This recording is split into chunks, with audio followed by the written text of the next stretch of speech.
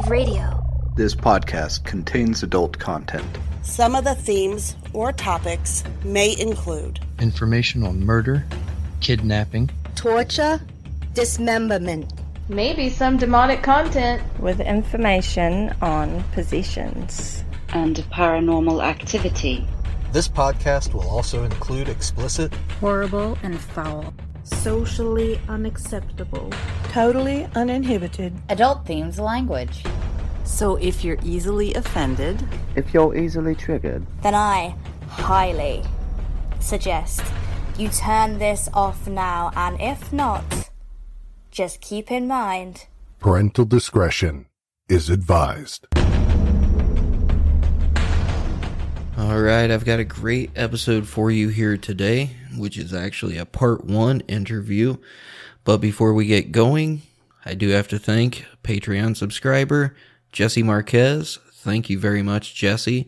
Hope you're enjoying the backlog of episodes I have on Patreon. I think we're about, like I said, up to 80 or so. For those of you interested, you can go to patreon.com/mysteriouscircumstances. And if you are unable to donate, I'm still cool with that. I'm just happy to have you listening. And maybe if a friend or a family member of yours might like an episode that I did, just throw the suggestion out there. That is appreciated as well. Reviews will be read at the end of this episode.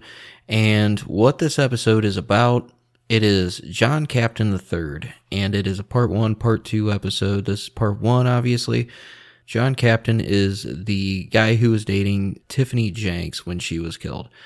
In part 1, we talk about how the family reacted, how he reacted. We do go down the rabbit hole when it comes to MKUltra mind control stuff. I will say that right now. Now, I know a lot of you aren't into this kind of thing and you think it's all crazy and conspiracy theories and blah, blah, blah, blah, blah. Here's the deal. Go look up the Rockefeller Commission. MKUltra really happened. Project Monarch really happened. All documented fact.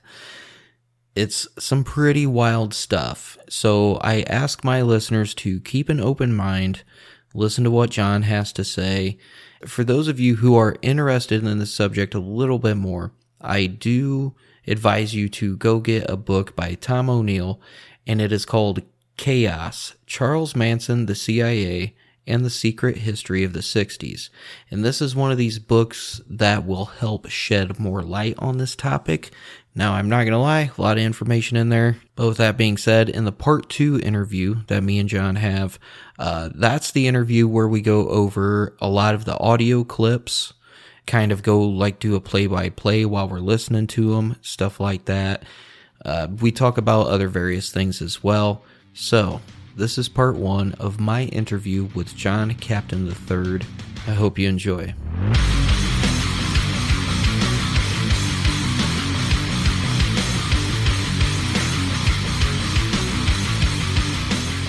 Welcome everybody to Mysterious Circumstances podcast, and we are going to revisit the Tiffany Jenks case with John Captain III. For those of you who remember that is my highest downloaded episode. I urge you to go back and listen to that before you listen to this, although we are going to give, John's going to give a brief overview of the case for those of you who have forgotten. Welcome, John. Been a while, man. Yes, thank you for having me. Oh, no problem. So, there's, for some odd reason, man, in the last year, there's been a lot of stuff going on with the Tiffany Jenks case, and her name's out there a lot more now, which means that your name is out there a lot more as well. For the listeners, can you just tell us who you are real quick and why you're associated with this case? Yeah, sure. I dated Tiffany prior to her murder, and Tiffany was 35, I was 45 at the time, and we both lived here in Portland, Oregon. Prior to her murder, she had kind of disappeared, actually, for about a 2-month period, and I never really knew exactly where she was or what she was doing, but we had broken up, on several occasions due to what I thought was her drinking. But prior to her murder, she had started to confide in me many things, that she was going to be killed or she was going to die, and just things that were very odd to me. You have no idea who I am, and when you find out, I hope you have a newfound respect for why I never told you. And I didn't know what had happened, for the last 2 months. But then on one Tuesday, I believe Tuesday or Wednesday, of October 7th, 2013, she came here, told me people were going to kill her, and then left here and went to die, and which is odd. But so I learned along the way that what was happening in this case was clearly not true, where they weren't telling the public what was true, and the media wasn't, and they were leaving about half the story out for some reason, and everybody just kept telling me, "Oh, John, don't worry, that's just the way they do these cases," which, of course, if you're the public, you've never probably had experience with police or murder. And so along the way, I was dealing with the idea that maybe they were never going to tell the truth or get justice. So I was going back and forth with the family about what facts were being told and how the police were lying. And so I was telling them I wanted more information about the case that they were holding as a family member. Of course, when you're dead, somebody's dead, the family keeps their information, and they don't know who killed her. It's fine, so they could have said that towards me. But they finally had given me some passwords to her iCloud account, and that kind of broke the story in terms of what you see in the news that's important, or the in terms of what I have on YouTube, is that Tiffany had recorded herself talking prior to her murder, and about 7 or 8 months after the murder, I got those recordings off of my phone that she had of mine. And I think that's where the whole story starts, really, as opposed to normally you'd think that's where it ends, but it's not. So. And just for a brief reintroduction, tell us about the events that transpired on that night and early that morning on the 8th. Okay. So the storyline as it goes is forever changing. In my opinion, what the police did was interview me in order to fill the narrative, what the public would hear. But the initial report was on the news on October 8th that there was a woman found dead at Blue Lake Park. Now, I didn't know about this case or this murder because I was still sleeping. It was the morning.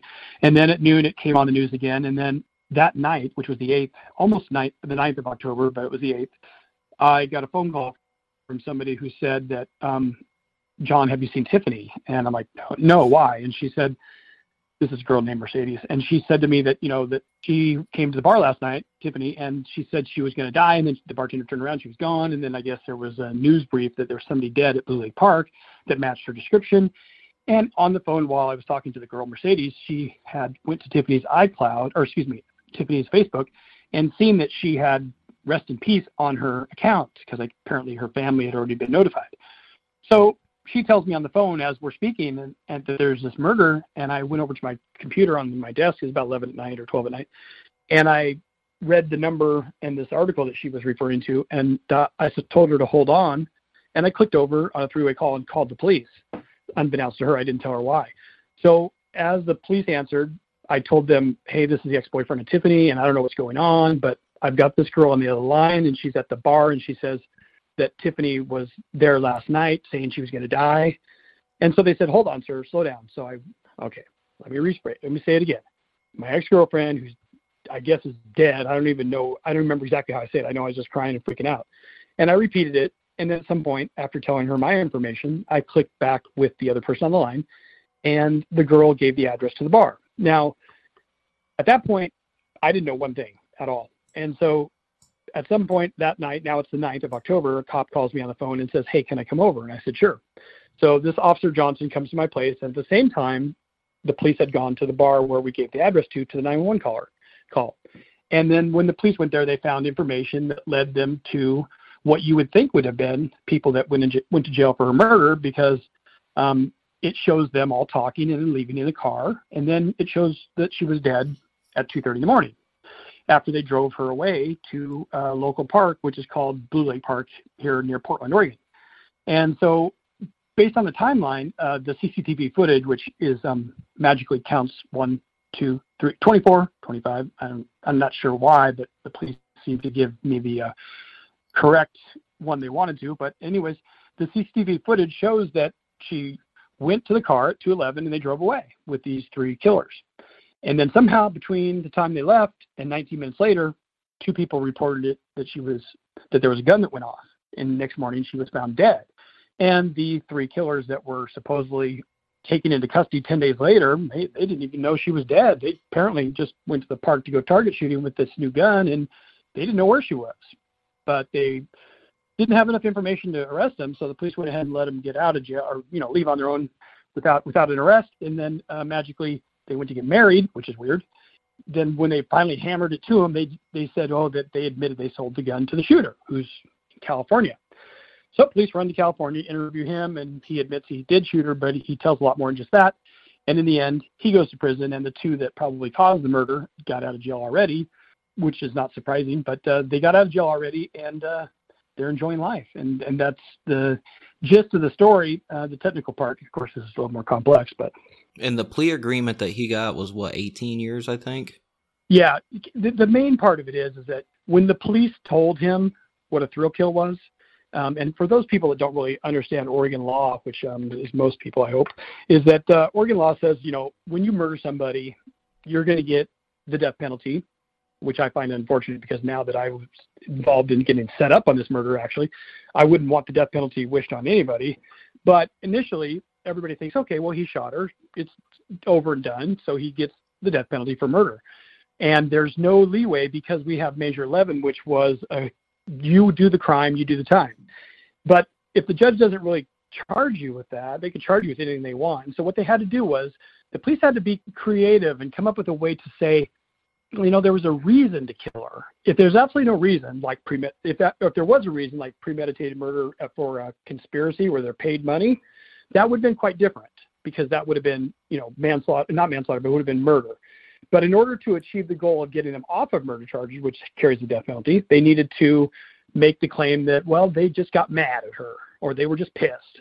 So somewhere between 2:11 in the morning when they drove her away, when everybody is presumably happy and they're getting in the car happy, maybe when they passed her hotel room where they said they were taking her, she became angry, and then they had no other choice but to kill her. And so within that 19-minute period, if we back out the 16-minute drive, it took them about 3 minutes to determine there was no other option but to murder her. And so therefore, the police promoted the idea that it was a thrill kill / she yelled at them, so it didn't qualify for regular murder charges, which, of course, we both know is insane. Yeah, and then they said, what was it, that it was just a random act? Like they just randomly picked her? Sure, and there's important reason for that. If you murder somebody that you know and you get paid money, you're done for. You're going to go to prison for life. But if you don't know the person and they're just a random person that yelled at you or called you a name and you just went ahead and pulled out that new gun you just bought that you took off the serial numbers that day, cross state line to use, by gosh, then it's no problem. You can get away with it. But if they knew her, they were in trouble. Tell us how everything went after the murder, the interaction between you and her family, because there's a lot of bad blood there. Yeah, sure. Well, initially their claim was that they didn't know who did it, so therefore they, didn't want to buddy up to me, which I can totally relate. I had no problem at all. And so that night when I called the police and the police came here, Officer Johnson, it was 4 years later, by the way, that I saw his police report that contained 4 lives in it, and that's kind of scary in itself. But in terms of her family goes, I called her sister immediately when I found out that Tiffany was dead and said, hey, I have clues, call me. And then next I heard on the news that her sister was pointing the finger at me, and I said, hey, I never hit your sister, duh. Anyways, they call me. And then the police called me and told me not to call them, which I did not ever again. And then it wasn't more than, a month or less than a month, actually, November 26th, and she was dead October 8th. So about, a little over a month, that I got an email from her mother who apparently said, well, I was tired of my sister talking to him, so I started talking to him. And so her mom emails me a big email of sorry, blah, blah, blah. And then a series of what I would call setups happened after that, where they'd be like, what do you think we should invest our money in? And I'm like, that's weird. So actually, I was just going over today the original emails that I received. And, if your daughter's dead, you would probably want to know what happened. And so then, therefore, like all the stuff that I had as information, I was giving to the family, of course, and to the gentleman who was her ex-roommate, which is Rick. And when you give them the information, you expect them to probably tell the police, right? Because I don't have contact with police. And in fact, the entire investigation never really happened. But what happened was the night that cop came that talked to me, he says, well, I'm not the investigator. They'll be here tomorrow. So when they did come, they said, okay, what happened? I told them. And I later watched it on the ID Discovery show. I don't know if you saw that show, but there's an ID Discovery, Tiffany Jenks show. And the police said, yeah, well, he didn't really act like he cared. He wasn't upset or anything. And he said he wanted a warrant for all his stuff. And I can't help but think that the public should be wiser than that, because, I mean, they're the ones here to investigate a murder with guns. I don't have a gun. I'm just me. And if I had evidence of murder and they don't get a warrant, you should be asking them why. But they had said that she had left bags in my place, which was certainly not true. But the exchange of information back and forth I didn't know was detrimental to the case, because what they were really doing was trying to figure out how they're going to tell the public and me what happened in the case. And so they didn't tell anything for quite some time. And most people would say, well, it's a murder, they shouldn't. But regardless, the story that they did tell was actually force created. They had no choice but to create it. And I can explain to you how that went down. But in terms of the family goes, went back and forth for about 200 emails until such time as I said, I got the passwords from her mother, to Tiffany's iCloud account. And from there, I proceeded to get into, with Apple's help, into the iCloud account, which they said was completely deleted out 2 days before she was dead, oddly enough. And then, but what didn't get erased was my iTunes, which apparently iCloud is in the sky and iTunes is in your own computer at home. And so they had no way to delete mine. It wasn't online. And so because we had family share and because Tiffany had my cell phone, I got access to the phone, in theory, based on rebuilding it, to her account, because her mom gave me the passwords. Thank God. And then because of that, and they knew the iCloud was gone already, so why wouldn't they give me the passwords? But because I did get into the iCloud, here were 6 recordings that were made days before she was dead, and all of them matter in terms of her murder. Going back, can you elaborate on the lies that you mentioned in the police report? Yes, the first night that the police came, and this is really important because when you are a subject of questioning for murder, when somebody you love dies, you don't think that, first of all. I never had any clue that they were talking to me and like I possibly could have done it, because I don't murder people. But in their eyes, just from a cop standpoint, of course the ex-boyfriend is the first one you want to look at. Fine, no problem. But the officer said, John Captain said that he did not have sex with Tiffany. Now that's pretty significant, because of the fact that if somebody's dead, the first thing they're going to check is to see if they had sex before they were dead, right? So it was weird that he said that when I told him I did have sex with her that night. And in fact, she said, let's have sex, tear my clothes off. And I said, Tiffany, that's not going to happen. But it's weird that she said it, it was like weird. But regardless, is that we did. And then the police said that Mercedes called the police when it comes down to the fact that I'm the one that dialed 911. And the importance of that is, if you read their opening statements and all these police reports, it says killers don't call the police. They just avoid them. And so on one hand, they're saying how important it is that they get the right person who called, because normally people who commit crimes don't tell them themselves. And so in the first page of all the police reports, it talks about the importance of the fact that they have to go after killers because killers don't call police. So the point was, I called 911, I talked to them first, told them what happened, and then I clicked on the girl on the other line. And so some people might like to make a big deal about the idea that that I make a big deal about the fact that I called police. But the reason why is because if you are involved in a murder, normally you wouldn't call the police on yourself. That just wouldn't make sense. But even if I did, I called the police, and the report should reflect that. And it was odd to me that the officer lies. Now, in addition to that, in the police report, now keep in mind, this was written sometime early in the investigation. Now, I would assume he wrote it before he went home that night on the 9th. Would have been early morning of the 9th. And that police report had some timeline events that are then set in stone. I wasn't able to see that report for 4 years. And most of the police reports that I did want to see about me, they wouldn't give me until I got lawyers to get them. And they also said that even though I couldn't have them for the first 4 years, that then it was too late to get them. They expired. I'm like, I didn't get to look at them ever.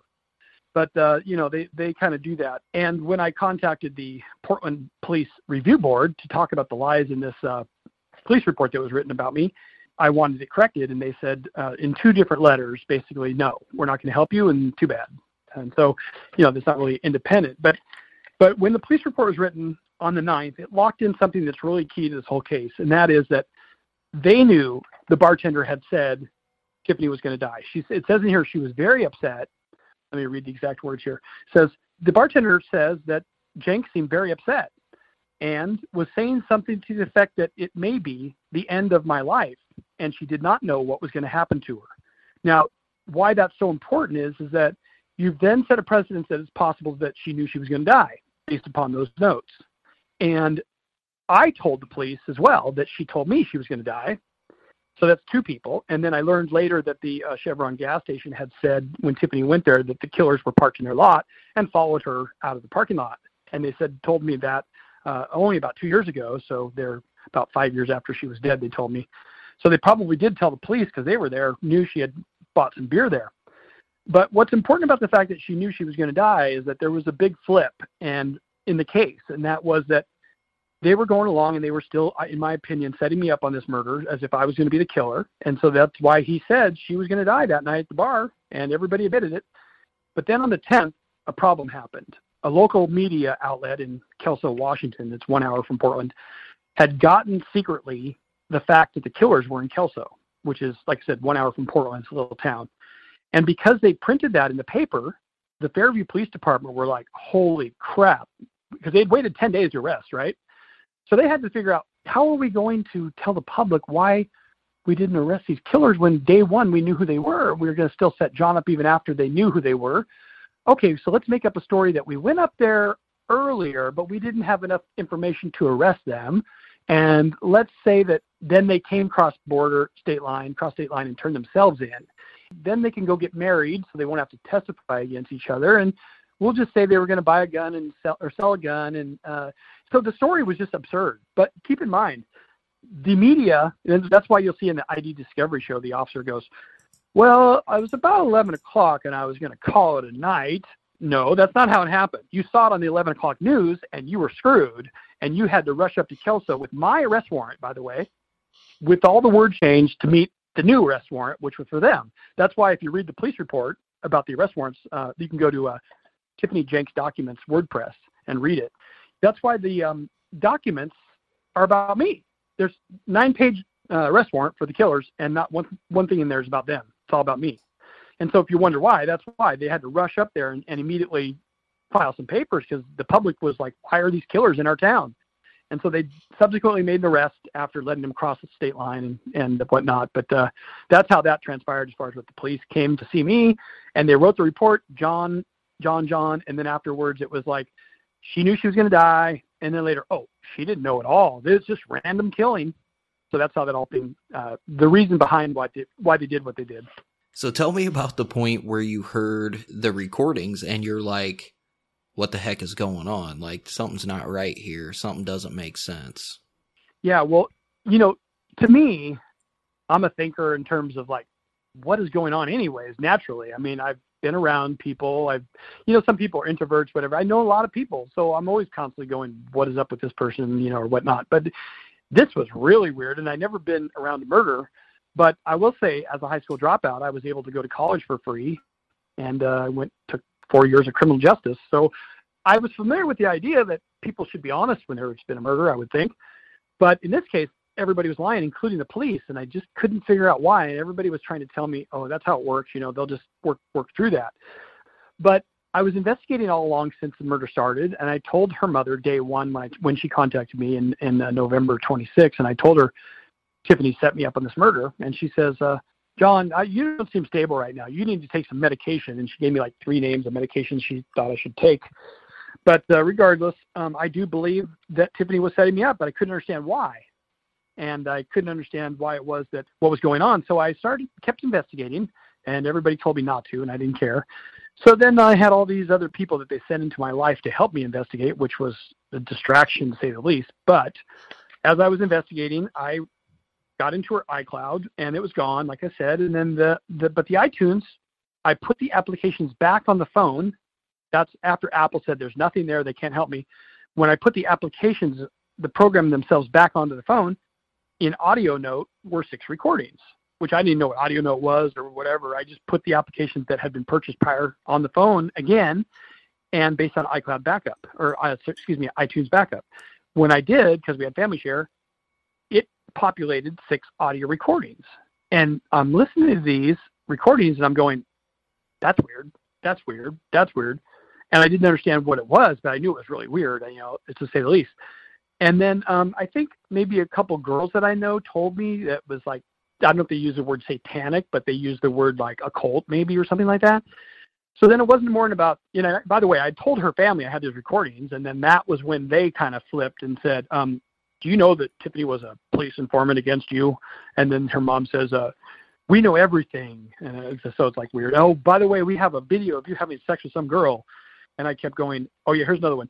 On Sunday, July 20th, okay, were you secret recording her? The DA and Rick know everything. That's her mom to me. John, we have no files, no computer, no phone, so stop asking. And it's like, weird. Take control of your life and go see your mother.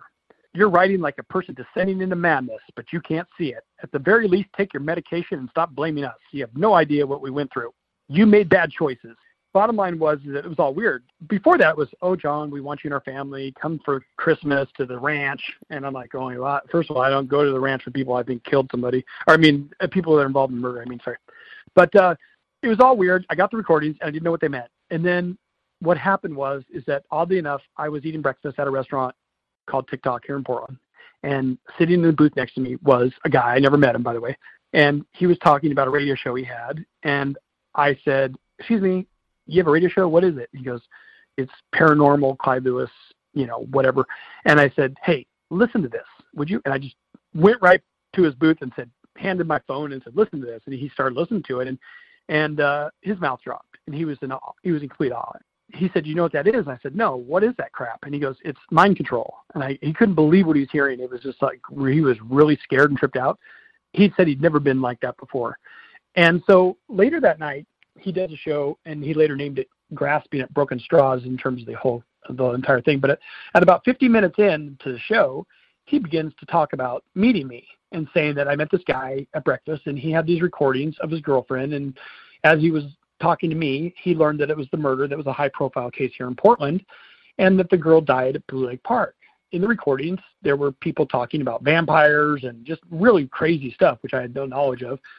And he said that they were dark, occult, whatever. And about halfway through the show, he calls me on my cell phone. He goes, hey, John. I'm like, yes. Why you didn't tell me she's in the Illuminati? I said, what is that? I said, I don't even know what that is. What are you talking about? And so he goes, I'll call you later. And he does the rest of his show, and he calls me and explains later. So then the next day, I had heard that word that he just said, which I never knew of it at all. And I asked the Powell's Bookstore, which is a very famous bookstore here in Portland, at the question mark booth where books on that was. And the author called me on the phone of all these books. So I just talked to him on the phone, and he had found out about my case and called me. And I asked him if I could show him all of the stuff I had for Tiffany. So I go over to his place. He's in Oregon, about a half hour from here, and show him the stuff. I think it was the next day of Tiffany. And now at this point, I still don't know anything. I just know what she said. It just didn't make sense to me at all. What a fallen angel, or any of this weird stuff she was talking about. But he goes, she's a monarch slave for the New World Order. I said, what is that? It's a mind control victim for the New World Order. And then it was about a month after that I told him that she ran 38 dams in a nuclear power plant for the U.S. government, and that she was going to be killed, or she wanted to die before she was murdered. I said that. And he told me that, they kill them off when they don't do what they're told. And I was like, holy crap. That would make perfect sense why they're all lying about this case. So when you got this knowledge and you started looking into all this, was your mind just completely blown? I mean, were there things that you couldn't fully grasp or believe yourself before you started getting into it? I didn't believe any of it. I don't believe in conspiracy theories at all, and I sure as heck didn't take the time to ever listen to them, because I don't care. I have a business to run. I've had many different businesses, and I've worked my whole life every minute. I don't do conspiracy theories, period. But if you want to call it a conspiracy theory, you can, but I don't know why, because it's a murder. Now, does it happen to have proof that some of this stuff exists? Yes. So you could look at it from the other side and say, well, it is a conspiracy theory in terms of what they want you to call it. But to me, it's girl got shot. Everybody's lying. I have evidence of the doctor talking to her about this crazy stuff and putting her into some kind of trance, and her voice changing like a child. And he tells her not to talk to me about anything, or she'll be a target, and targets get shot at first. And then 5 days later, she was shot. And I knew the police were lying, but I didn't know why. So I was really, really, really, really confused about all the stuff. I must have had thousands of pages already, and I have everything on the board, and multiple boards rather, and I would lay out exactly what she said, what we know, what was true, and what we learned along the way. And unfortunately, they had sent a lot of, I would call them honeypots or these different girls into my office, right, which I'm a sucker for. I didn't know they even existed at that point.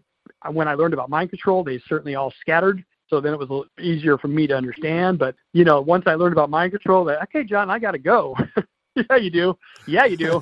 But when you don't know about that stuff, if you think about the use of mind control itself, I mean, they could send a girl into a guy's place and who's weak like me, and they could just, burn him up. I mean, they literally could just take him and make him a whatever they want. And then in the end, you're like, wait a minute, what just happened here? And so they were definitely doing that. And that's when I finally got fed up and I said, you know what, you guys are all, well, actually I went to court with her family, and that's one of the reasons why I ended up leaving, because I couldn't understand how they got all my stolen documents, and she knew what I was going to say in the court. I'm like, I said to the judge, how does she know what I'm going to ask you in advance? How? It was almost like she was here in my office. I wrote this stuff down on pen. It ain't in the computer. How'd she know? Oh, okay, now I see. They had people in my office.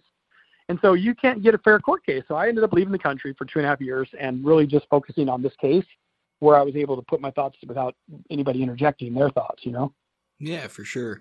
What were some of the things because I know her family did a couple of odd things after her death and everything like that. What were some of those things, and what were your thoughts on it? I mean, was that the only reason that you decided to leave the country for a couple years?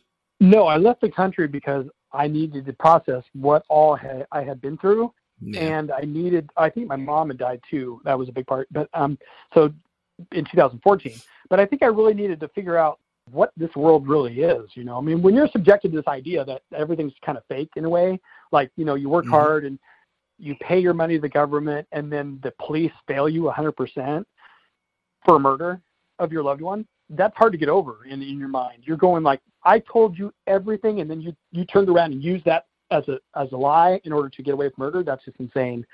But I think that in order to process what had happened, in order to come up with a reasonable storyline as to what exactly transpired, I needed to get away from people telling me what had transpired. Because I would say a clue, like Tiffany's sister drove her dead body to Burns, Oregon, from Portland, Oregon, 5 hours in their car.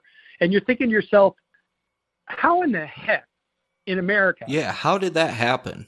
Do you put them in a seatbelt? I mean, seriously, like, what possible reason would a dead body be in your car for 5 hours? That, I don't know. And why would they tell me, right? They certainly wish they hadn't. I guarantee that. But at that time, I wasn't out there speaking about it. I wasn't telling people about the case because I didn't know there was a reason to. I was going along with the story that it would be solved, and don't worry, John, over and over. We want you and the family, come to the ranch and learn how to spell, they said. But I wasn't at the ranch, and I was still trying to process what they were telling me, and I knew for sure they were lying at that point. I knew for sure, because even with Tiffany's old boss at work, I met with him, and he was had the same job as her at the dams, and I met with him for lunch one day, and I said, here's some of the clues, take a look. And I said, do you think her family's involved in this? Because she did tell me they sold her will money. And he goes, oh, no. But he was real adamant, no. It wasn't like an investigative, not sure, no. But when I showed him the clues to the murder that are just facts you can't deny, like, for instance, that the killers crossed state line and they took off the show numbers that day and then were circling my store on the video, and the police didn't get that video. Why? I don't know. But I told that friend of hers stuff like that, and he didn't say it was a clue or a fact that would be advantageous for this investigation. So I knew that all of these people were of the same cult, I guess you'd say. And by the way, cult just means a group of people with a common belief. They could believe in Mickey Mouse or God or whatever they want, doesn't matter. But that particular group, I just call them. When I say the word them, I mean them all. And they can have whatever beliefs they want, but it didn't coincide with what I thought was a clue, like you don't drive a dead body back in your car. And so that was a weird one. And then her mom emailed me a photo of Tiffany dead, I guess to prove she was dead. I'm not really sure why she did that, but that was pretty heartbreaking. I remember I didn't look at it, and I forwarded it to somebody, and I didn't look at it, and I don't remember today who I did, but they still have it, they said. So that's really weird. I don't go around emailing dead bodies to people. But as time went by, I had stopped talking to them once that it was clear they were, I know what it was. Rick Lovett had called my lawyers and said, I'll talk to you and John at your office. Now, keep in mind, my lawyer's like $500 an hour, right? So here I'm paying for Rick to talk to my lawyer, which I never gave him permission to, but he likes to run up my money and run bills up on me. But Rick called my lawyer, and then he wants to meet as long as it doesn't include cyber thefts. And I'm like, Rick, Tiffany's dead. Her therapist words were found in an investigation for murder. I don't really get your idea of cyber thefts, but if you want to protect the therapist, that's your choice. But it's not a cyber theft. Her mom gave me the passwords, and she's dead. So nice try. Going back, I'm just going to tell the listeners right now, like, if you think Project Monarch and MK Ultra and stuff like that is just conspiracy theory nonsense, you're wrong. Like, it's literally documented proof it was government projects. So for all those people who are sitting there in the back of their minds like, Project Monarch, mind control, man, bunch of conspiracy theory nonsense. No, it's not. Like, they did it. They spent years and years and years doing this. So just keep that in mind going forward. And I gotta ask, who is Rick Levette? Where does he come into play? Well, he was the only person that I knew that Tiffany knew. She had moved out of his home and then moved here. But Tiffany lived in his house for the 11 months prior to her death. Or excuse me, the 11 months prior to her living here with me. They supposedly weren't dating. That she was just living there because he was a safe house, as he calls it. But at that time, later I realized that she had 12 suicide attempts at the emergency room that her insurance had paid, that she wanted to die. And she always kind of alluded to that idea that she wanted to die. When I met her prior to me meeting her, she was telling me, and I didn't really understand what reason she would want to die, and which is kind of the reason why we ended up going to Thailand together on a vacation. But I never really knew anybody that generally wanted to die, and I thought to myself, why would this person who spent so much time going to school, which I really admired of her because I never went to school, I just thought it was great, and I thought that why is she wasting her life? And I just did not get the rest of the story. But yeah, she had lived with Rick Lovett for the 11 months before me, and during that time she was completely messed up. I didn't know her at that time, by the way. I met her September. Oh, it is another weird thing. I met her September 21st, which was the Monday after the Blues Festival here in Portland, because she said she had come from there. She was staying downtown, and when I met her, and how I met her is that she was waiting for the person that rents a house for me in the back of my buildings, and she was waiting on his back porch, and she started talking to my staff, and then my staff was walking around, and then they went in the store together because it was about to open. She wanted to check it out, and then I met her that way. The idea that the ID Discovery says where she was wandering around some night in Portland and heard loud music, I have a gate all the way around my house, and it's not possible to hear from the street. And second of all, you can't get in my property, so it's not possible. And they said she was wandering around by herself at night and just randomly walked in. That's not how it happened. Like I said, she was talking to my staff, and then they went into my store, and she was waiting for the guy in the house that rented the house, and she was AA friends with him. Like me and you had been talking, and I saw his website today. I just randomly looked it up. I was sending a couple links to a friend of mine. I was like, who is this person? And why does he have this whole website dedicated to the straight facts of the case and da-da-da-da-da?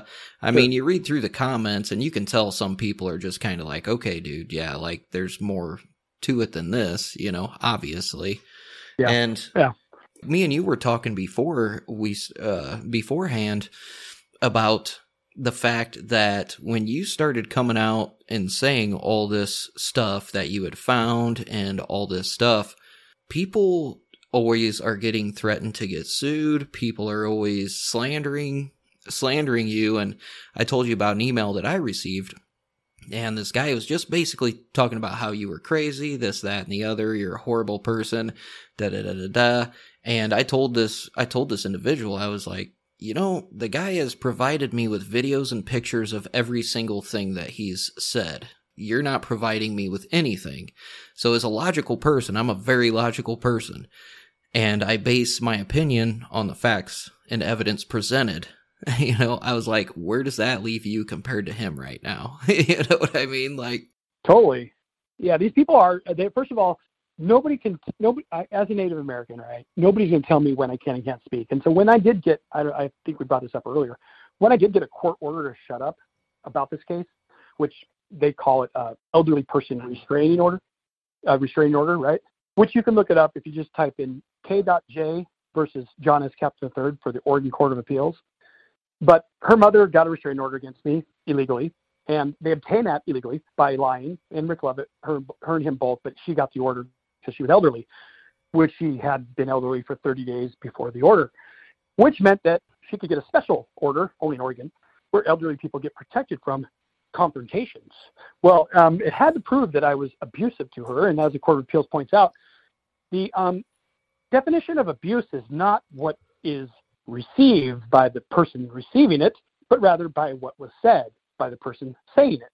And so the case was clearly reversed. But what matters most is that not only were they able to obtain an illegal order to shut me up about the case, but that in the initial request for restraining order, she's laughing at the judge and her laughing, but, and by the way, they're removing my rights as a human, but they're trying to say that I can't go to the courthouse for Tiffany's murder, which, of course, I am a witness because Tiffany told me she was going to die, making me a witness. And so it was quite odd they got an order in the first place, but more importantly, that it held up through two different hearings.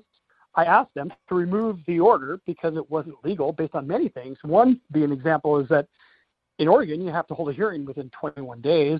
And at the 45th day, I emailed them and said, sorry, but too late. You can't hold a hearing now. It's over. She has to reapply, which she wouldn't qualify because we had no contact after that. But they said, too bad, we're going to hold a hearing anyway, illegally. So they did, and then they had a restraining order against me. And then a year went by, and I said, well, too bad, it's over now, right? And so it could have been a year and 2 months after I told them. And they said, nope, too bad, we're renewing it, even though that's illegal. And so, these people have power. They had the power to hold all the hearings, and I have ADHD and dyslexia, so I asked for my ADA rights for a note taker, which they didn't know what that meant, I guess. And so we went round and round about that until the Department of Justice made them give me my note taker. It's funny, too, because now when I sent my evidence in the case, the court in Harney County returned my packet and says, we won't facilitate your mail. Well, I can't contact the other person, her mom, so what am I supposed to do, right? I have to give her a copy. So I had an envelope all ready to mail with a post-it note that said drop in the mail, postage paid. And the courts took out a big envelope, sent me back my envelope that she was supposed to drop in the mail for Kate to have a copy, and told me we won't facilitate your mail. Okay, great. So that I never got my evidence turned in. They cheat and lie like no other. And the thing is that should be important is you don't have any constitutional right to speak about a murder when you're a witness, and you don't have any right to stand up to the courts because they have all the power. And really, those people can say whatever they want, and there's no possible way that I can even respond during that 2.5-year period because I had a court order against me. And you're talking about my freedom, right? So I'm trying to be very careful not to break that. And so that went like that until it was reversed by the Court of Appeals. All right, we're going to take a little break here, play some advertisements. You can either hit that fast forward button, or I'll meet you back here in a few minutes. This episode is brought to you by Best Fiends. So now that things are starting to get back to normal this summer, fall's coming, everyone is traveling again, spending time with friends and family, all that good stuff. One thing that won't change for me is Best Fiends. The only difference now is that I can play it while I'm doing all that other stuff too. I spend all day looking into crimes, strange stuff, history, sometimes the paranormal, UFOs, everything like that. But every now and then I need a break, so when I need that mental palate cleanser, I play Best Fiends. Any age can play. It's a fun, casual game that you can play right on your phone. It's fun for me because it's challenging, and there's so many characters with new levels always popping up, new events coming out every single month, so it just never gets old. Whether I just have a spare 15 minutes or just a couple hours to kill, and one of the good things is you don't even need the internet to play. The colors are amazing and keep your attention, and all these characters can power up and get better abilities, and you can try to match which of those characters are best for each level. You can also see your rank against all your friends too. I'm up to level 225, and it's so fun it really didn't take me long to get there. So engage your brain with fun puzzles and collect tons of cute characters. And trust me, with over 100 million downloads, this 5-star rated mobile puzzle game is a must play. Download Best Fiends free on the Apple App Store or Google Play. That's friends without the R, Best Fiends. Let's go back a little bit. When you started finding out all this information, like you had said earlier, you're a very logical person and you're not a conspiracy theory type person either. When you started finding out all this information, when you looked back, like memory-wise, were there some things that kind of stuck out like, oh man, that makes a little bit more sense? Or maybe this is what this situation was, you know, and I thought it was something else back then. Like, were there things from the past that started clicking? Yeah, I'm glad you asked that because it's true. You can't, I hate to say this, but you can't really have a relationship with somebody who's under mind control because they won't allow it. And I know that in one of her letters, she said, and when this great family found out I was in love, they said, no, no, no. And I had to ruin us just to stay alive. And I remember reading that time, and I'm like, what the hell are you talking about? It doesn't even make sense to me. But now it does. Because I've never been around anybody who had power over me. Growing up as a child, I was totally in control of my own presence, my own thoughts, my own actions from a very early age. So the idea that an adult, 35 years old, didn't control her own destiny, if you will, that was really odd to me. So it didn't resonate. I didn't get what she was trying to get at. I just knew that she said it. And then also some of the stuff that's key to this, you know, some people call it coercive, whatever. It's like basically mind control. But is that she didn't, she would disappear for times, like 2 or 3 days here and there, pretty consistently, but she didn't really even quite know where she was. It was weird. And then as far as like acting out here, like during the time in which we dated, which of course we had on and off, so like everybody else, but she would actually become what you would equate to enraged or outraged. She would be like in the weirdest of, you would think it was like a weird mood, but she would just start like freaking out completely. And it was generally after a phone call from her family. And I know that sounds really cheesy and weird, but it's true because like, even when we were in Thailand, she woke up in the morning, and I have a video of this. I don't know if you've ever seen it, but I can send it to you. But she says, you're the best person in the world. She wakes up in the morning, and we're recording, and she says, you're the best person in the world. And I said, the best person in the world, and then we were making a few jokes, and it was like that. But then later in that day, about 2 o'clock in the afternoon, she has to get a phone. And I had a cell phone already, right, with a Thai SIM card in it. But she has to have her own phone. And so she goes to 7-Eleven next to the hotel we're at, and she tries to get a SIM card 2 or 3 times and gets really frustrated. Fine. So I go in and you have to buy a SIM card, and then you have to program the money onto the card when you're in a foreign country. So I did that for her, and it worked. And then she makes a phone call to her mother, and then she just absolutely starts freaking out. She has to go home. And I'm like, what the heck? What is your problem? I don't get it. You know, it's only our 3rd day where we were in a foreign country. We're going to be there for 2 more weeks. And so, yeah, it was weird because it's all of a sudden she had to leave. And the group that fights me back tried to say, and John stole her passport. Well, that's weird. How did she fly then? Which is any possible thing they can make up in order to make me look like a clown. They do. But listen, it's not even my story. This is Tiffany's story. So every time they put me down, they're really just putting her down. And for the people that look into the case, this is her story. It's not mine. I'm just telling you what she said and what she did. She's the one dead, so therefore you think it'd be weird that they would be bad-mouthing the only person telling the truth in the case. But Tiffany definitely did exhibit signs of this mind control stuff, but very few times, and most of them were very odd to the sense that I thought, like, God, are you setting me up on something? What is your problem? You know, I didn't really understand it at the time. And as far as her knowing she's going to die, that is a particularly weird thing because, you know, as the general public would think, it's not something you would believe or hear from somebody, and then it happened. Absolutely. Yeah, that was one of the weirder things. And on that note, let's talk about that therapist or that doctor that she had and some of the recordings and him talking about her being a target. Like, was this her legit therapist? Because I've heard so many different things about who this doctor actually was. Can you clarify some of that for us? Sure. Well, I think that the public needs to look at it like this. It really doesn't even matter who it is. It only matters first what he said, and is that illegal? Now, anybody that's ever been to therapy knows the idea that the therapists are paid money and you're supposed to get help. And based on that, there's certain rules that apply. For instance, you can't have sex with your therapist, or you can't smoke pot with them probably, or you can't, you know, there's just different rules based on state law. And so there's a very important part of this where they're like, that's not a therapist. Okay, why is that? Well, because then laws apply. Oh, and then what happens? And then they have to investigate. So, and their robotic response, it's very clinical. It's like, No, he's not a therapist. Okay, well, you seem pretty adamant about that because she said she was going to therapy with him. He said, back when I used to see you as a patient, okay, that seems like therapy. And he did she did pay him $200, but the state of Oregon didn't feel like investigating this case, and I couldn't for the life of me understand why. And when you talked about that guy who contacted you to badmouth me, I've had so many situations where they know exactly what I'm trying to do. So if I call like the media outlets, immediately their phone rings and they get told not to help me. But in this case, the state of Oregon wasn't going to help me, and that's weird because they have suspended hundreds of doctors for way less than this.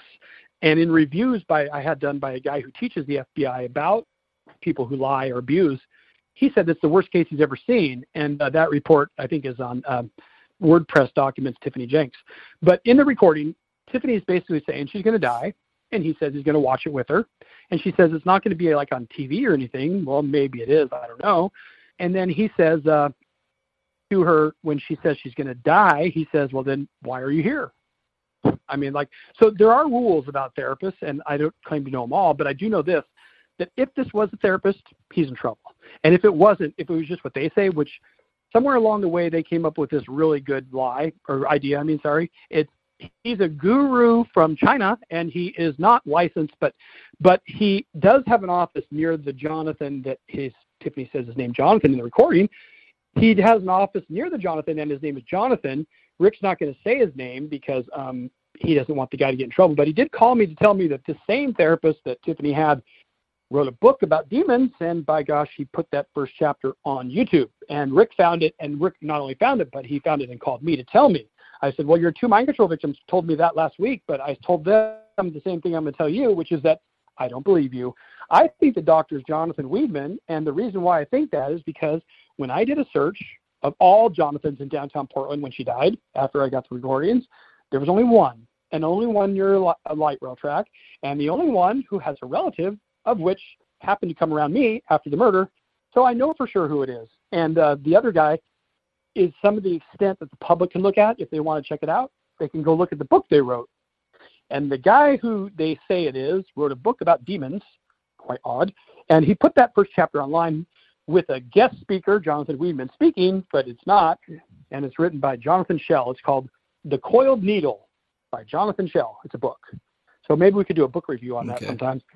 But if I was going to write a book about demons, and my name was Jonathan Schell, and I had a ventriloquist voice of Jonathan Weidman, of Tiffany's therapist, I would make the whole book about demons and people who come to see me that are crazy, like Tiffany, to justify the actions of what I wrote, what I said when I was being recorded, and that John Captain found, and now we're in trouble.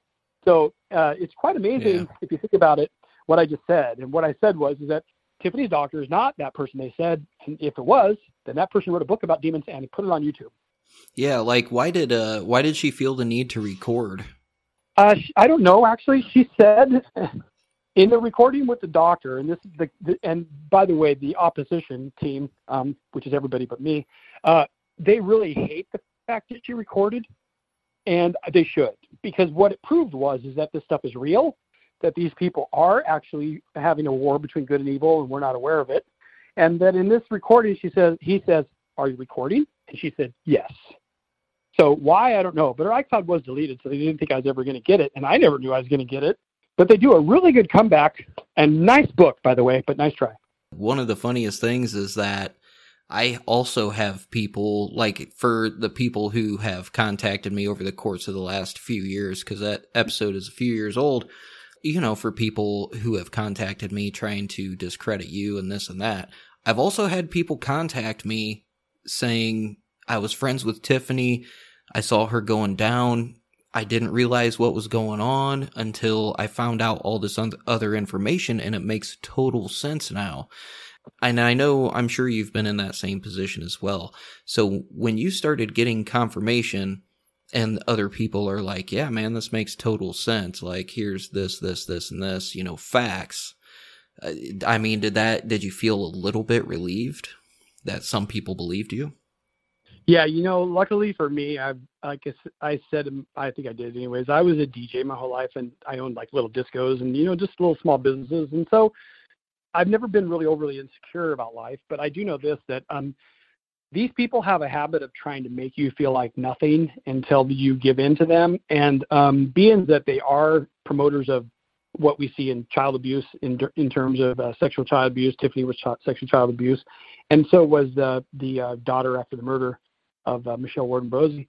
You have these people that are trying to promote a false reality of that John is crazy and we're telling the truth. So we wrote a book about coiled needle and all that about demons. But yeah, as far as like the idea that people are two-pronged, you got people who are abused that talk about it, and some of it is absolutely horrific, and it should be told that, you know, a lot of these MK Ultra programs are abuse to the highest degree. And a lot of people are searching out, why are these people all messed up? You know, these certain groups of people, you know, particular ones, you know, people that are homeless, but they're also like just whacked out, and you just don't know which one of these people were abused by this program. But after that program ended in '73, you had a lot of people that were coming up with the same exact stories about how they were abused, and a lot of them tell exact details in terms of, you know, when they first contact me, and like I said, it's very horrific. I need to explain it, but just say this: the strong who are not abused really should wake up and maybe consider, you know, lending a hand to this concept, because I don't think many people want the U.S. government involved in any, and I'm not saying Tiffany was involved in that part, the U.S. government part, but I don't think the U.S. government should be hurting its people, and certainly they shouldn't be covering up cases of murder. And it takes the strong, me or you, to try to do the right thing. And as we get knocked down by some of these people, yeah, it gets a little old when people contact you to tell you how stupid you are. But hey, I knew that all along. I'm not even talking about stupid. I'm talking about a murder. So when they said I couldn't sing, you know, I wasn't really upset about that. And I thought, well, I'm not trying to sing. I'm talking about a murder. So along the way, there's all these nonsense stories that come out because I'm trying to stand up for Tiffany. And in that, there's also a lot of people who have contacted me that have been abused by the programs that they are in. And it takes, like Kathy O'Brien is one of the biggest mind control victims that I've talked to many times about Tiffany's case. And Kathy O'Brien, if you don't know, is a self-proclaimed mind control victim who was saved by her husband, who was in the CIA. And she talked to me and she says, you know what, you're very vulnerable right now, and people are going to take advantage of you, and people are going to abuse you. So you need to remember who you are as a person and never forget that. And so when she said that, right, it didn't really mean anything until, you know, after the 100th time you get hammered by somebody, you know, calling you names. But because she did tell me I was going to get hammered, I was kind of expecting it. And they do. And I'm okay with that. They should, because if they don't do that, what else are they going to say? They're going to have nothing else to say. Because Lord knows, when you look at the therapist, for example, the doctor, and Tiffany telling him she was going to die, and he says he's going to watch it with her, I think the state of Oregon has a legal and moral obligation to investigate that. Unless they're in a cult, then why wouldn't they? Or why would they, right? He says, don't tell me anything or it makes you a target, and targets get shot at first. I think, personally, that therapists shouldn't tell their $200 an hour customers they're going to get shot if they tell anybody about what's going on. And when they have a childhood trauma, rape, torture, abuse, whatever it is, and they say, forget about your childhood, there should probably be somebody in a state office that says, you know what, we get paid to investigate, John, we're going to do that. But what they did instead was they said, you know what, we're not going to investigate because you said it's a conspiracy theory. I said, that's what they said, not me. I don't believe in conspiracy theories. Nice try. I don't believe in the Illuminati. I don't believe in any of this. I'm just telling you, the doctor said, whatever this person is, here's his words, right? Well, let me tell you, this person, he's not even worth thinking about. This is about me. And Tiffany says, how do you know that? This person can save the world. So she loved me and I love her, and I'm glad that I got these recordings, but I also have an obligation to make sure that the state does their job, because they got paid taxpayer money to do it. And when somebody talks about dark angels, demons, and death, the state should be looking into him. Yeah. And I do, I got to reiterate, too, that I appreciate the fact that you keep bringing up the point of it's not your story, it's hers. I just personally don't think there was much justice done here with some of the people involved, some of the authorities. That's very typical of powerful people. When they're able to put a restraining order on me with lies, and I have proof that they lie because I'm the one they sent 300 pages of my stolen emails from. But when you have the power to lie and cover up a murder, And when the strong public who has no vested interest in this case doesn't care, that's when you know we're in America that really is in trouble. America is founded on the idea that you do care about each other, and you do care, period. And when somebody tells you not to care, it should be offensive. And when I was told legally to shut up, I don't appreciate that. It's very offensive, but I would just say this. It is not my story. It is Tiffany's. And when they make it my story, it's for one reason only, and that is to shut me up about her murder. And I'm not going to, because I don't have to, and they don't have that power over me. But they certainly have had that power over a lot of people for many years. I find it offensive and appalling. And that's when the regular public that doesn't believe in conspiracy theories, they don't have to. They just have to ask themselves, should people get away with murder? And if the answer is no, then they have to be a champion of Tiffany, not me. Her case is the one that's not solved, not me. So therefore, I totally appreciate those people who are strong and able to do their job, which is to help Tiffany, who's dead, because she can't. Exactly. And the fact that you had 3 random people coming in from out of town on the same night and the same time, and they pick a random woman, supposedly, and murder her. Where's I don't understand the logic in that. I mean, I guess I don't understand how that's not really premeditation. I mean, I understand how plea agreements work. I get that. But the other 2 people that were involved really didn't get that much. They got a slap on the wrist. Well, you can't get a plea agreement from conspiracy to commit murder to. So either these 2 people that got away with murder are involved or they're not. Now, the reason why everybody wants to badmouth me and hide this case is because there's more people involved, clearly. These people were paid to kill her, 100%, guaranteed. I was set up on a murder to be the killer. And when you step back and you look at the facts, which, of course, nobody has them all, I have them all, I always believe this. Once a liar, always a liar. And if any of the family or the police or any DA or it doesn't matter who, Rick, anybody, wants to discuss the case, I have absolutely no problem talking to them, like you've said in your prior show, is that I want to talk to them. I will pay the money to talk to them. Now, me and Rick Lovett have talked, and people can listen to that on my YouTube at John as Captain and Rick Lovett. They can listen to my recordings, and they can evaluate what they think is true or what's not true. The bottom line is this. If you have all these people with all that power and they can't support their truth of the story, they tend to they write really well, which I don't, so that's I'm at a disadvantage. But once you start to see that the police are 100% lying in this case, it would make it very difficult to move on, because you're thinking to yourself, well, if the police are willing to lie about the murder, who am I supposed to go to, right? There's nobody else. And I went to my senator. They said, well, we don't handle murder. Okay, well, who does? I don't know.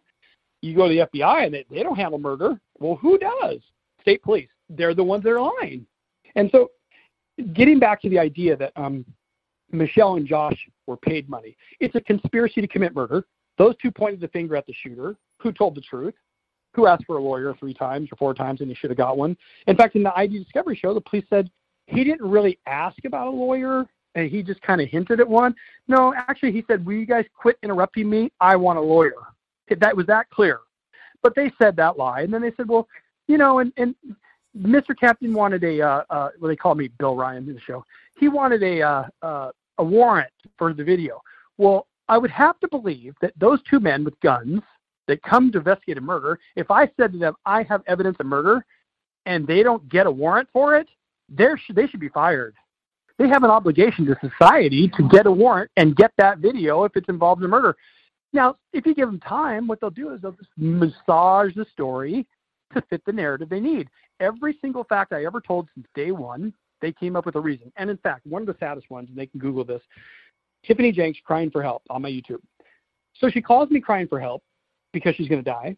It goes into my voicemail because I had her blocked at that time, and because we weren't dating and we weren't talking much. And it went to voicemail that was a new setup by Apple, excuse me.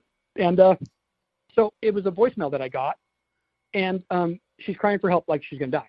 Now, what did the police and the family do? They made up this big, long story how Tiffany was trying to check into a hotel, and they wouldn't give her a room, so she called me crying for help because the police were going to come to the hotel where she tried to check in. I said, you guys are such liars.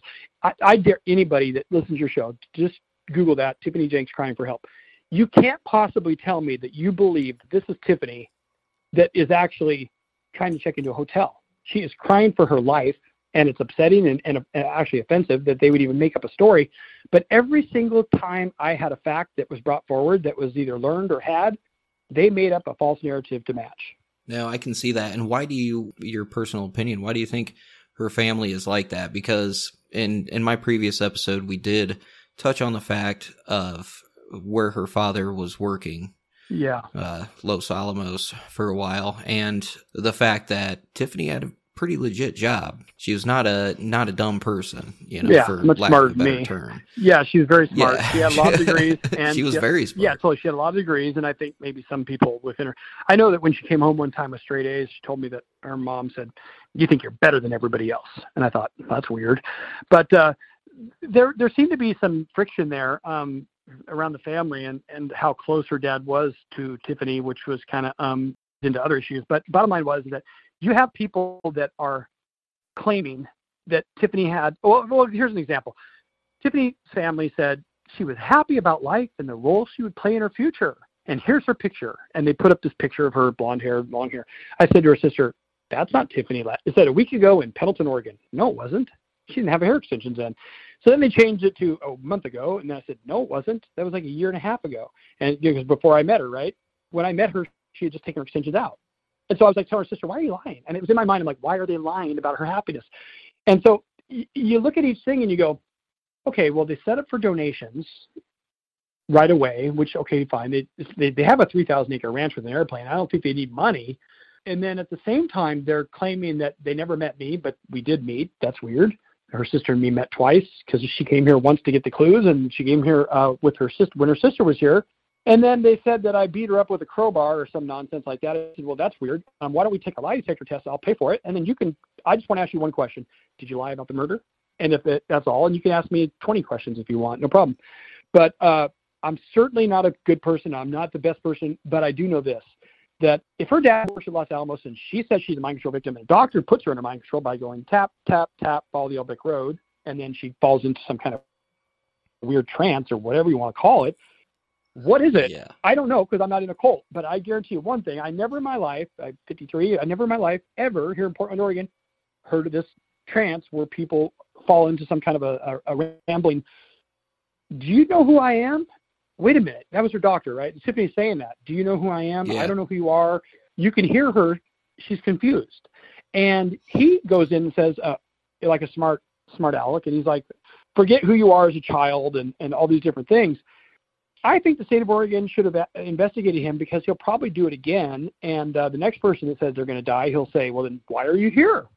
"Well, because she's going to therapy, because she's going to die. You might want to call police," right? That's your obligation, not mine. Yeah. And so I don't know. I don't understand how it is that on one side they're supposed to be good people, but on the other side they don't want to tell me who the doctor is, because she paid on her credit card. They know exactly who the doctor is. And if it is this other Jonathan Shell person who wrote a book about demons, right? Let's bring him on the air. Let's hear the voice. In fact, I said, "Hey, I'll pay him $500 to read my first chapter of my first book. Have him come on over." "Oh, but I'm sure he wouldn't want to do that now, would he?" Because it's not him. They're not good liars, and the public will see that quickly. The comment game of, "Rick, tell us a story about why it is this. Why is John Chapman so adamant that it's this doctor or not that one?" Well, because I did my investigation before they ever came up with this fake story. And by the way, $500 if the doctor wants to come on over and have a talk for 2 minutes. Only take me 2 minutes to verify his voice. And then I'll know that they were right. And I'll announce it to the world. They were right. It was Jonathan Shell, and he wrote a book about demons. That's Tiffany's doctor. But until then, I think they're lying. Dude, I mean, those recordings, when I heard them the first time, when I sent them to my co-host for that episode, when I played them on that episode, people were terrified. They're like, "What in the hell kind of doctor is this?" Yeah. And I'm like, I don't know specifically what kind of doctor. I don't really care. When somebody is tapping and saying, "Follow the Yellow Brick Road," and saying when somebody is going to be a target, that's not right. Something's not right there. Right. Exactly. And for people that want to know, you can go to John S. Captain YouTube and just type in therapist and listen to the doctor, or maybe even John S. Captain Dr. Tiffany Jenks, something like that. And I have YouTube, it's just a not-for-profit one. And then you can listen to the doctor, because I didn't want to put that on. by the way, I didn't want to put that on YouTube because that's her personal talks, right? And that's upsetting. But I only have one goal, which is justice for Tiffany. And I never did put it all on the air. They told me, her family said, why don't you put it all on there? And I said, well, if that's what you want, fine. That's what I'll do. But I never had originally, I didn't put it all on there. I just put a tiny bit. But the doctor in itself proved that something is really wrong in this case. And then, and let me say one other thing too, is that here is Tiffany's father's obituary, and there was a big question about whether Tiffany's family is involved in R.J. Reynolds. And so on his obituary, which was posted November 2012, it says here, basically that her family is related to R.J. Reynolds, and they were related because her dad was roommates with the president's son of R.J. Reynolds Tobacco. But I know that in another show that Rick says that, well, I didn't know that they were related, not related, but related, but not family, but to R.J. Reynolds. I said, well, it's on their obituary. You can read it yourself. It says that he was roommates with the president of R.J. Reynolds' son, or the owner of R.J. Reynolds, R.J. Reynolds being one of the 12 bloodlines. And, all that stuff about cults and different things, that really shouldn't matter because this is a murder. And the story will tell itself once people engage in the idea that this doctor and these killers have so far gotten away with everything they want to do. Let's talk a little bit about her drinking habit and when her father died, because a lot of people point back to when her father died is when it started getting really, really serious. Do you agree with that? Well, I know that when I met her, that she had been for quite some time and on an extremely long list of pills. And I told her, Tiffany, you had $192,000 for the medical in 1 year for your insurance. I can't even know you. I can't even know somebody. My mom lives on $600 a month, right? And I can't even know you if you have that much. What in the hell is wrong with you? I mean, I was just absurd. I've been to the doctor like 3 times in my life. And here she, in 1 year, $192,000 medical. Whatever you got going on, I can't even know you so much, right? And so she stopped all her medication. She stopped her pills that were trying to kill her, and she became human again. But the idea that she was not okay before I met her is positively for sure, because she was comatose to the point where, you could see it in her eyes that she wasn't present in her life. And so she had 12 suicide attempts during that 11-month period while she was at Rick's home, because that's just based on date. And then he told me he was out of town that year. Well, okay, fine, but you still knew she was going to the emergency room to die 12 times during that 11-month period where she was at your home. And when I went to move her out, she had beer cans everywhere and bottles of pills for days, and he says it was a sober home. So I think something's missing there, and it was missing when he called the police on me and said that I stole his daddy's will. I said, well, first of all, Rick, that's not true. You're a liar. And second of all, I have my own money, and I don't steal, but I sure as heck wouldn't steal your daddy's money. What I did do, though, was delete your account out of her cell phone once, and that's what I told him. And then he said I must have found his dad's will in his drawers at his house or something when I went there. But and he called the police, which is weird. But, yeah, it was true. But, like, when they called the police many times on me, I'm like, what in the heck is going on? I know the police kept coming here, right? Why? Oh, okay, I found out later. They're calling the police on me. And then later they gave it to the judge and says, well, the police had been to his house many times. Yeah, because you called them. You called the police on me, and then you tell the judge it had been there many times. I'm like, you guys are insane. But at the time, as it was happening, I didn't really know why they were calling the police, because the police weren't telling me the truth, and they weren't giving me the police reports. But when I did finally get them, I read it. I went, oh, my God, you guys are nuts. But they're dirty, too. They are dirty. They will call the police and flat out lie. One guy said that in a police report that he turned in, John said he was going to shoot babies.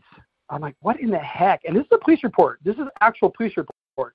And when you read it, you're like, these people are really bad. This was a different person, but this is a Bill Martine that turned it in. But these people will write stuff in order to build over time the idea that you're crazy. Then when you go down to the police station, you're like, can I get a copy of these police reports? They're like, nope. What do you mean, no? 4 times I went down to Portland Police. I have the report here. 4 times I went down, and they said exempt, exempt, exempt, exempt, and one was sent. And the one sent, of course, is like I had my car broken into or something, right? But they don't give me my own police reports, and I think that should be illegal. People shouldn't be able to write police reports unless they give you a copy. But I guess that's the way it goes. So tell us a little bit about some of these people that you have met since Tiffany's death, and like going back to the confirmation. I mean, are there large groups of people just kind of in the shadows that all have the same mindset about, the Project Monarch, MK Ultra? I gotta ask too, have you personally met some that you're just like, you know what, I think you're actually crazy, but then also meet others that it's like, yeah, that's exactly what was happening? Yeah, well, people that are mind control victims or monarch slaves, they have a very particular situation in their lives, and there's no comparison to anybody else or anything. So you're not going to meet people that are crazy or just crazy. That's totally different. People who are mind control victims, they have a connection to the U.S. government. Usually, they have some formal connection to a satanic cult. They won't tell you that they do initially, but if you talk to them over time, like for example, one of the people that they sent here as a honeypot, if you will, was a girl named Drew. And during the time in which she was around me, she would say things, because we were investigating Tiffany's case, and she would say things that would allude to the idea that she was, but at the time I didn't know what that was yet. I hadn't learned. And, they talk about, usually they were locked up in some kind of a government institution. They were sexually abused as a child and quite possibly in a government institution. And a lot of that trauma, they are fearful for their lives. And there's also key things that are known to them where they're deathly afraid. And so all these things culminate into an idea that there's something different about these people. And also, I don't mean to be rude, but they are sexually different too, by the way. And that's key, because a lot of people would think, well, how do you know these certain things? But the things that they have been through in life make them different than anybody else. And I'm not trying to be a smartass about it. I just want people to know, because over time, there's like 100 things you could know about a person in terms of their past, and also all these things in addition, like they're usually missing time. They usually have, they don't sleep with heat on at night. Like when I said they're missing time, like every Monday and Tuesday, they'll just like disappear. They don't know why. And, at the time, you're like, you don't know why. Some of them have been to places like the Bahamas, certain places they have different mind control programs there. A lot of the mind control programs are weight loss clinics and mental hospitals, prisons. And when the cults took over that program, well, keep in mind, it's not a machine. It's abuse. It's just a system of breaking somebody down. They had used, you hear about this with Britney Spears, you hear about the abuse based on different Disney movies. That's just the storyline that their abuse is predicated on. And I've been to many conferences where there were hundreds of mind control victims in London and different, in Europe, it's called coercive, I forgot the name. But basically what I'm saying is that these people have traits that are specific to them. And if you talk to them where they're not thinking in advance, if you say to them, okay, what is a Disney movie that you hate or love? And you ask it, just answer the question, and then you ask questions about that after you look up that particular code, you can actually try to decipher some of the stuff that they've been programmed with. But in terms of decoding them or trying to access their programming, that's not going to happen, and it's dangerous, I would think, anyways. But yeah, as far as like meeting them, I think that they all have like traits, and it's not possible that they have spoken to each other. Like, you have new ones coming out every day that are just saying, okay, well, why was Britney Spears shaving her head and acting all crazy, and then having these different traits that the other mind control victims had as well, the Disney type stuff. And there's several websites that people can go to that will clinically explain cases. In fact, this lady has done some reports on Tiffany's case. Or actually, I don't even know if it's a lady or a man. I shouldn't say that because I don't know. But and it's called unwelcome-ozian.tumblr.com. So it's UN welcome. So UN welcome ozian.tumblr.com. And so from that, you can search about different mind control, whatever is like follow the yellow brick road, for example. But this is a very clinical site. They're very, like when somebody asks them, do you know about Tiffany? They ask, why do you ask? I mean, they don't get involved with the guy, like you said, the guy that they just wouldn't even entertain talking to him because they already know the whole story. They're only there to badmouth John so they get away with this case. If they were an investigator, then wouldn't they call me to get the clues? No, of course they wouldn't, right? I mean, because I got all the time in the world. I did. I told that person they contacted me and they just said a bunch of big words and then, basically just like I said, continued to just talk down about you. You're crazy, this, that, and the other. Like I had previously mentioned in the episode and before recording with you, I straight up said, here's the deal. If you're supposedly a private investigator and you could not find my email on the internet, what does that say about how good you are at your job? Like, you had to contact the woman who came on as a guest host, and now she's scared shitless. Right. And I said, you just direct this person towards me. I'll take care of it. Sure, and that's right. when I emailed him back, I told him, I said, dude, John has provided me, like, nothing he has said is, libel. Nothing is, everything he said was fact. He provided the documentation. He provided the video. He provided the pictures. So where are we at here? Because all you're doing is just talking a bunch of crap. So that's pretty much where I was at with it. That's crazy that I have never, ever seen these people talk about the killers. If your daughter was shot in the head and left for dead, right? Would you talk about the killers ever? Ever? I mean, come on. John, the ex-boyfriend, who's crazy, has a completely different narrative. His narrative is that the doctor that saw Tiffany 4 days before she was dead is not listed in her visa charges, but why is that, police? Well, we don't know. Well, can you find out why? Because I really want to know why you put the 4th on there, but not him. She was on there the same day, October 4th, and her charge for $200 for her therapy session should be there. And that begins down the rabbit hole. Why did the police not want me to know the doctor's name? And did this other guy that they told me it was, did he really write a book? And his voice is on YouTube? I guess. But anyways, that mind control site is really a very good site to understand anything you want to know about mind control. And the importance of mind control really is that, heck, if you could send somebody into a place and they could just murder JFK or maybe kill Martin Luther King or John Lennon or, any of these weird cases where you're like, we didn't know what happened. There's lots of uses that they have. And it's odd, too, by the way, that Tiffany knew one of the senators here in Oregon and was at his house one time and told me, I'm at the senator's son's house. I'm like, that's weird. And looking back now, like you said about looking back, that's weird because senators make up every decision in our country. So we're really all vested in this idea. And you can go to the CIA.gov website and read about the MKUltra program. And once you start to get the idea that it's possible, then you can come up with, there's a million uses for them to actually send somebody to run the dam so that they could profit off of it while we're all paying higher rates. That's possible. No, absolutely. I think now would probably be a good break in the interview. For those of you who don't know, me and John are going to go at it again. And we're going to entertain questions from any of you or whatever the case might be in the second part. So, John, before we cut out, would you like to give some of your information? I know you mentioned a WordPress and your YouTube channel.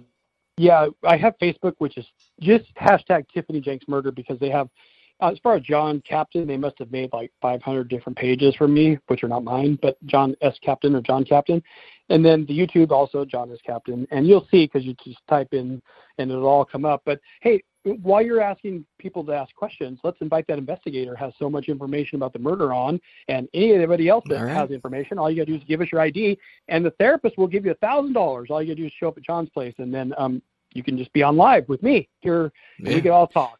Yeah, I don't think, I will never believe that it's an open and shut case the way that they say it is, because there's just too much going on. That's for sure. The regular public gets a hold of this, and they will absolutely flip out. They just don't get it yet, and that's because it's just not out there yet, enough. Absolutely. Thank you for taking the time out, man, to talk to me and getting a hold of me and stuff. So I do appreciate that. Thank you very much. Yeah, no problem. I think I'm probably one of the few podcasts that actually still has the Tiffany Jenks episode up, to be honest with you.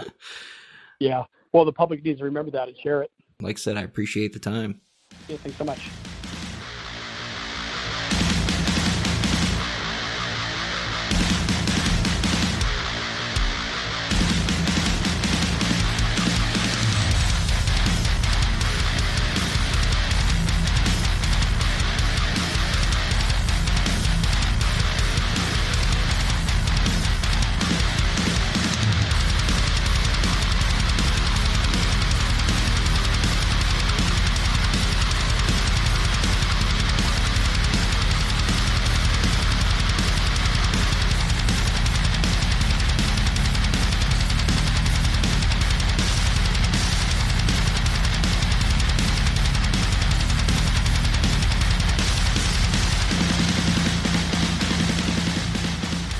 Alright, let's go over some reviews here.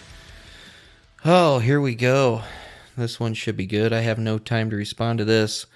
I got SM Havoc, Smavic, 1 star, bland. Probably should write a script before you start recording. You owe the listener quick. And where do you get your research? Internet? Put a little more effort if you're gonna publish these. The fuck does that even mean? Everybody gets their research from the fucking internet, you dumbass. Hey, anytime you want to come out here and do better, first of all, I'm not going to write a script because all these thousands of fucking listeners I have like the fact that I do not have a script, which is fucking awesome. Obviously, you can't fucking read because right there in my show description, there's this cool thing that says unscripted. Maybe you should really think about the 1-star review you're going to leave before you actually hit that fucking publish button or whatever you're going to do. All right, next one we got 5 stars. PVBBEE. Oh, wait, hold on a second. SM Havoc. Actually, what I'm going to do is I'm going to take a screenshot of this 1-star review, and then I'm going to put it in my Facebook group so everybody can make fun of how stupid you are. And I'm literally doing this while I'm talking right now as well, which is going to be really, really funny when I wake up in the morning just to see what everybody has to say about that. Oh, and by the way, SM Havoc, one of the cool things about when you leave reviews is everybody gets to look up all the other reviews that you've left everywhere else with that username. But anyway, yeah, we're going to go ahead and post that in the group. Tomorrow morning should be fun when I wake up and get to read all the comments about this. Seen that review before. Maybe I'll just look this up real quick. It's funny because all that comes up is like dating sites. But yeah, something pops up for quiz pranks. How do you start dating a friend? Oh, SM Havoc actually had a comment on that. Is Caleb Sky OnlyFans good? Looks like SM Havoc had something to say about that as well. So good lord, man. What kind of shit are you into? Man, I could have a lot of fun right now, but here's the deal. Somebody with iTunes is going to look up every single review that you ever left. Oh, wait. Actually, before we go, comments started rolling in on this. Kirsty Smith says, ha ha ha, what a fucktard. Does she not understand you are a conversationalist podcaster, meaning no fucking script? I also feel you put a hell of a lot of research into your pods, dumbass. Moving on now. Thanks, Kirsty. I love it, dude, because I just like pissing people off, and sometimes all they can do is leave me 1-star reviews. All right, so anyway, going back to the other reviews, 5 stars, PVBBE. Says, I like it. I listen to tons of podcasts, and while this is definitely a bit rough around the edges, I really liked it. The audio could be improved, but that would take money, which means ads, so I'm cool with it and actually appreciate it. And there's nothing that really grates on my nerves about it. I've listened to some very well-funded, more professional podcasts where the host is eating or has an annoying speech habit pattern that I couldn't even listen to. Stop nothing at all to hate on here. Well, I appreciate that. I'm not sure which last couple of years, I think my audio's been pretty good. You know what I mean? I upgraded quite a while ago, but maybe you're listening to some old episodes, but that's all right. But either way, I do take that as a compliment. Thank you very, very much. What do we got here? 2 stars out of 5. Oh, this one is fun. This one is fun. This one I actually got the other day, so I had a chance to post it in the... I got a chance to post it in the Facebook group. And this is 2 out of 5 stars. I appreciate the pity star there. And it's from Willful Green. Bored. If the host reader is bored, how can we be anything else? Childish criticism, pretentious working class hero. All right, now I read that to you just the way it is written on here because some people apparently do not believe in punctuation. And I mean, that's cool, I guess, in their little worlds. I don't know. But, punctuation is a thing. It really, really helps. And by the way, like calling me a pretentious working class hero kind of an oxymoron. If you obviously you're smart, super smart, so you know exactly what that is. But here's the deal, like working class hero, I'd take that as a huge compliment because yeah, I do go back and forth to work at least 40 hours a week to provide for my kids. I still do this podcast on the side. So yeah, working class hero is a pretty huge compliment. I appreciate it. And you know what's even more pretentious than me being a working class hero, apparently, is the fact that you think people give a fuck what you have to say about their podcast. Because here's the fun part about it. We actually went through and looked up some of your other reviews. My buddy Kevin Carlton says, not one comma. This motherfucker. Like I said, man, this fucking review had no punctuation whatsoever, which is amazing. Nikki says the reviewer needs a good dick punch. And then the response to that was, it's probably tucked in. Thanks, Bill, for the quick comeback on that one. I do appreciate it. Probably, of course, I was like, probably a true crime podcaster that's mad I called out the true crime genre for what it is. To be honest with you, that was probably that other 1-star review, the one that I literally just got after I talked shit about the true crime genre about 2 hours ago. I can imagine that. This is the good stuff. Somebody showed, what is it? Some podcast called West Cork. I've never heard of it. Personally, I don't listen to very many podcasts. And, it's a 1-star review. Yes, it's professional, yet this isn't a story about murder. It's about a guy some people think did it. The Irish police. And, like, this dude's punctuation is so fucked up. Oh, here we go. Apparently, old Willful Green here is really, really into organization and cleaning podcasts. Personally, I always thought that was kind of a visual type deal. But apparently not for Willful Green, because they're super fucking smart. Can't really figure out how people get old, experience life, have children, yet still not understand that people are different, brains are different. Organized is not one meaning, blah. Aren't mean, just dim. What the fuck does that even mean, dude? Alright, let's see what else we got here, because I know I got a couple other interesting ones. Oh, and by the way, Willful Green and SM Havoc. Not everybody can be an artist, but everybody can be a fucking critic. That's kind of where I'm at with it. It's a sad situation. If you can make a better podcast, do it. If not, shut the fuck up. Oh, we got 5 stars from Mindy. This is from Mindy Hull. She is a new patron, and I actually messaged her and thanked her for this because I actually know who she is. A very intriguing podcast in which the host Justin discusses various topics from history to true crime. I greatly appreciate how he truly dedicates his time and hard work into researching the subject. What caught my eye at first was the series he did on Wyatt Earp. Always found that type of Western history fascinating, and the connection to my late dad being from Dodge City, Kansas, where Earp had once been a lawman at. Anyhow, I listen to the podcast most evenings as I am catching up on all the episodes now, and make it part of my routine listening to the podcast, cleaning up the house during the evening. His voice has a calming effect, like that resembling that of Robert Redford's in the film The Horse Whisperer. Justin has that kind of great effect on people and provides a very caring Facebook group page where fellow listeners can connect and support one another. This review is coming from a picky redhead, so if I love it, then you all certainly most will appreciate it as well.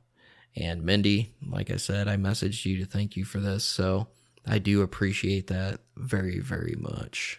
This one is 5 stars, TFMJ, Tiffany Jenks Murder Podcast. The review left about the case by some other person said you did not go into the case. How could they know there was more if they did not have a part of this case? The case is exactly how you told it, and I respect anyone who is willing to tell the truth when so many are not. And thank you very much for that. And actually, that's why I wanted to read these reviews at the end of this, because there's another one here. Says 5 stars, listen to all of them. Says interested, researched well, just please cut out or cut down all the F's basically all the fucks and shits. Your early podcast didn't have them. It detracts from your work. No, I get that. I really do. But here's the deal. It's hit or miss. Some episodes I cuss. Some episodes I do not. I understand my early podcasts. Like, I don't know which early ones you're referring to. I've been doing this for over 5 years, like legitimately almost 5.5 years now. So that could be a wide range of things. And I understand, like, thank you for giving me 5 stars. Trust me, I do appreciate that greatly. The thing about it is, still to this day, I put a disclaimer for language and content at the beginning of the episode. I know in the early episodes I did not do that, but I also still, in the podcast description, in all caps, surrounded by asterisks, it says explicit language. And I mean, if you're a long-time listener, that's totally cool. I understand, but like, if you're a long-time listener, you should know that it's hit or miss. Like, some I do, some I don't, you know. I apologize, I guess, but I mean, another 5-star, 121664, says, wow, thanks for your pod. I love it. Oh, what else we got? Okay, this is what the other review was referring to. 1-star, Jayhawk CT, not well done. I was looking forward to the series, but was so disappointed in the very first episode, Jenks, I listened to and couldn't finish. It was all over the place and difficult to follow. The story needs much more linear approach, and starting with at least a small bio or background on the victim would have been a big difference. I got so frustrated and wound up looking up the story myself online. Good job. I got so frustrated, blah, blah, blah. Another side note, work on the grammar. Me and her should be she and I. Her and Josh, she and Josh. It takes away from the credibility of the host. This was a fun one when I posted it in the Facebook group, because first of all, I bet you are really fun at parties if you're going to attack grammar like that. Okay, like I can imagine you being the person that like goes to KFC, like Kentucky Fried Chicken, and then starts bitching that they have chicken in there. You know, and you can't order a salad, you know what I'm saying? You're probably one of those people. Here's the deal with the Tiffany Jenks case. You cannot take a straight linear approach. Here's how storytelling works. There was a small bio, okay, at the beginning. Like, I don't know how in-depth of a bio you want me to do, like on Tiffany Jenks. Like, do you want me to go all the way back to her childhood? Because we told the details of the case, okay? And because there's so much other stuff involved, usually as a storyteller, when you're going in a linear fashion, you come to certain reference points. When you hit those points, that's when you retract back and add context to what you are currently talking about within that reference point. That's how storytelling works. And obviously you're a pro. You're probably a way better storyteller than I am. But here's the deal, like, I cannot wait for you to put out a podcast. Because, like I said thousands of times, not everybody can be an artist, but everybody sure as fuck can be a critic, right? But here's the deal, like, there are certain cases and certain episodes, you cannot do a straight linear timeline. It's impossible. Like, did you expect me to start back in the 1940s when these projects started? And then move up, because the episode was about Tiffany Jenks' death and the weird things surrounding it. It wasn't about, we're going to start back here in the 40s, make our way up to 2008. That's not how that story should be played out, because the story and the episode was about Tiffany. That's why when you come to those certain reference points, you add the context of prior knowledge or whatever projects that the conspiracy theories are based on, this, that, and the other. Now, nobody else had a problem following this episode. And the reason I know that is because it is literally the most downloaded episode this podcast has ever done. Like, of all my episodes that I have, the Tiffany Jenks episode is by far the most downloaded. I don't know why. People get into that case, which it's fine. Obviously, I do too. But at the same time, like, you're the only single person that had a problem following the storyline, or had a problem with the grammar. You took like what, an hour and a half long episode, picked out 4 words, and my grammar's gone, my credibility's gone. At this point, kind of thinking your credibility's gone. So there's that. Here's another one. This one's 5 stars. Bemis Duckworth says, "You rock, man.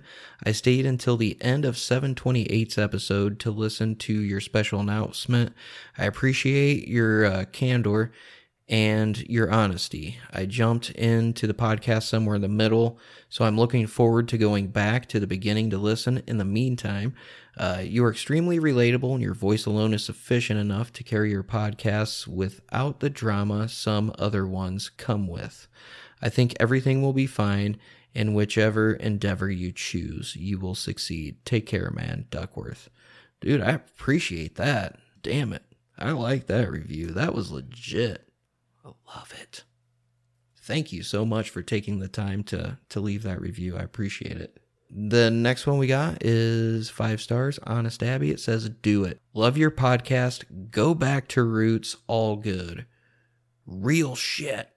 Thanks." Well, Honest Abby, thank you. And that is the plan. That is definitely the plan. This one we got 5 stars. Kimbo125. "Love the show. Please tell Jess I miss her, Kimmy." Not 100% sure I understand that.